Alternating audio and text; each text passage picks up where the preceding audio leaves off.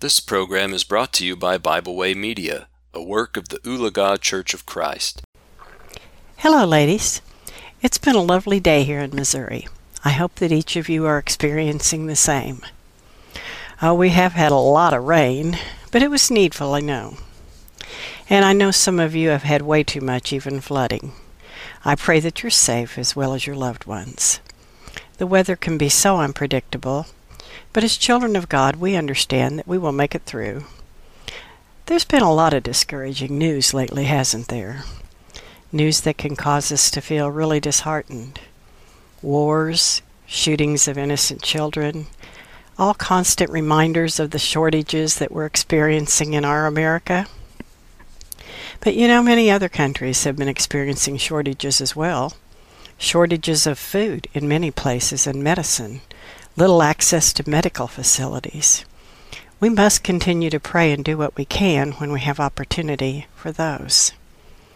Gas is high, and grocery prices have followed that same trend. There are shortages of certain foods and many other products. Shortages of workers, and the list could go on. Don't get me wrong, this is not a podcast of complaints, and far from that. I'd like to call it a wake-up call to the fact that our Heavenly Father has no shortage of anything. As a matter of fact, He tells us that He has abundance.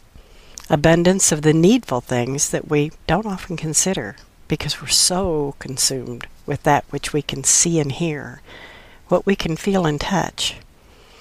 What often drives us to such great fear is that we become so anxious that we lose track of the blessings that are so graciously bestowed upon each and every one of us every day.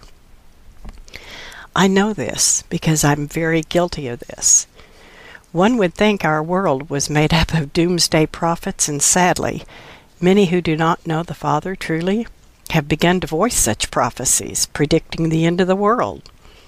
It's really quite sad, for there are countless blessings, both spiritual and physical, that our loving God bestows upon us daily. Consider the following inspired words we read in Psalm 68, 19 through 20.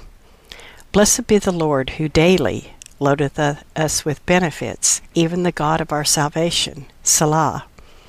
He that is our God is the God of salvation, and unto God, the Lord, belong the issues from death. Did you catch that? God daily loads us with benefits, even the God of our salvation.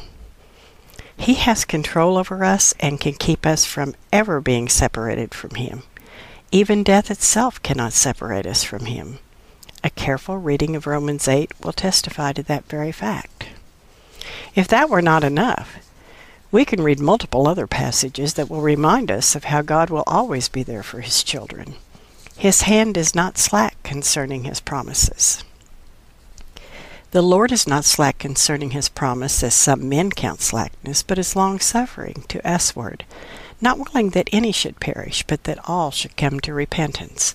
2 Peter 3:9. This should be very reassuring to us.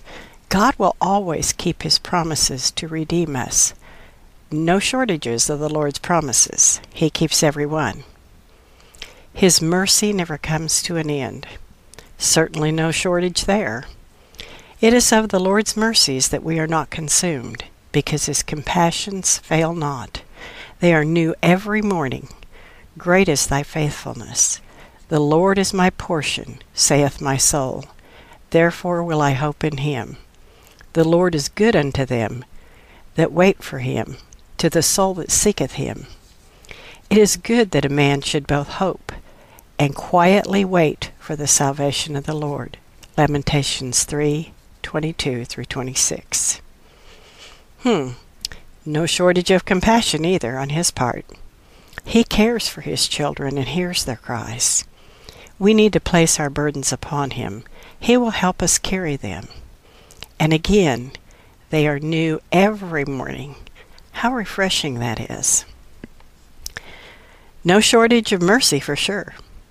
By His mercy, He saves us. Titus 3:7.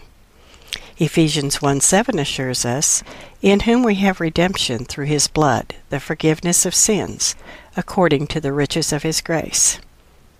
No shortage of grace either, is there? That's for sure. And no shortage of the blood of Christ that was shed, that we might have redemption from our sins. That blood is the most precious, most valuable commodity we could ever dream of, far greater than any silver or gold or any other earthly thing we could mention. It is the only way for us to inherit eternal life. Only when we come in contact with that saving blood in the watery grave of baptism are we able to be a part of His kingdom that will be delivered up to the Father one day. Remember, it was a promise of Christ, the abundant giver of life eternal. Ladies, we all need to remember this earth we live upon is temporal. We will all die one day. Life is brief, and we need to take advantage of all the opportunities that we've been blessed with and be encouraging as many others as possible to obey the gospel of our Lord. The shortages we face in this life are temporary, they're inconvenient, they are annoying and frustrating at least. Given the fact that our Father in heaven is in control of all things, may we be very careful not to get so caught up in the murmuring and complaining over the physical trials we face in this life. Like I said, I've done my share of voicing frustration, but I'm going to try harder to be better at channeling my aggravation into patience, study, prayer, and a more enthusiastic effort toward teaching those who are in need of the gospel. I would ask that you would pray for me as I will pray for all of you, and to join me in this effort to disconnect from the continual harping and be more appreciative of the benefits He bestows upon us daily. I thank you for listening. We hope you enjoyed this program. We encourage you to subscribe to our podcast on Pandora, Spotify, or Podbean. Thanks for listening.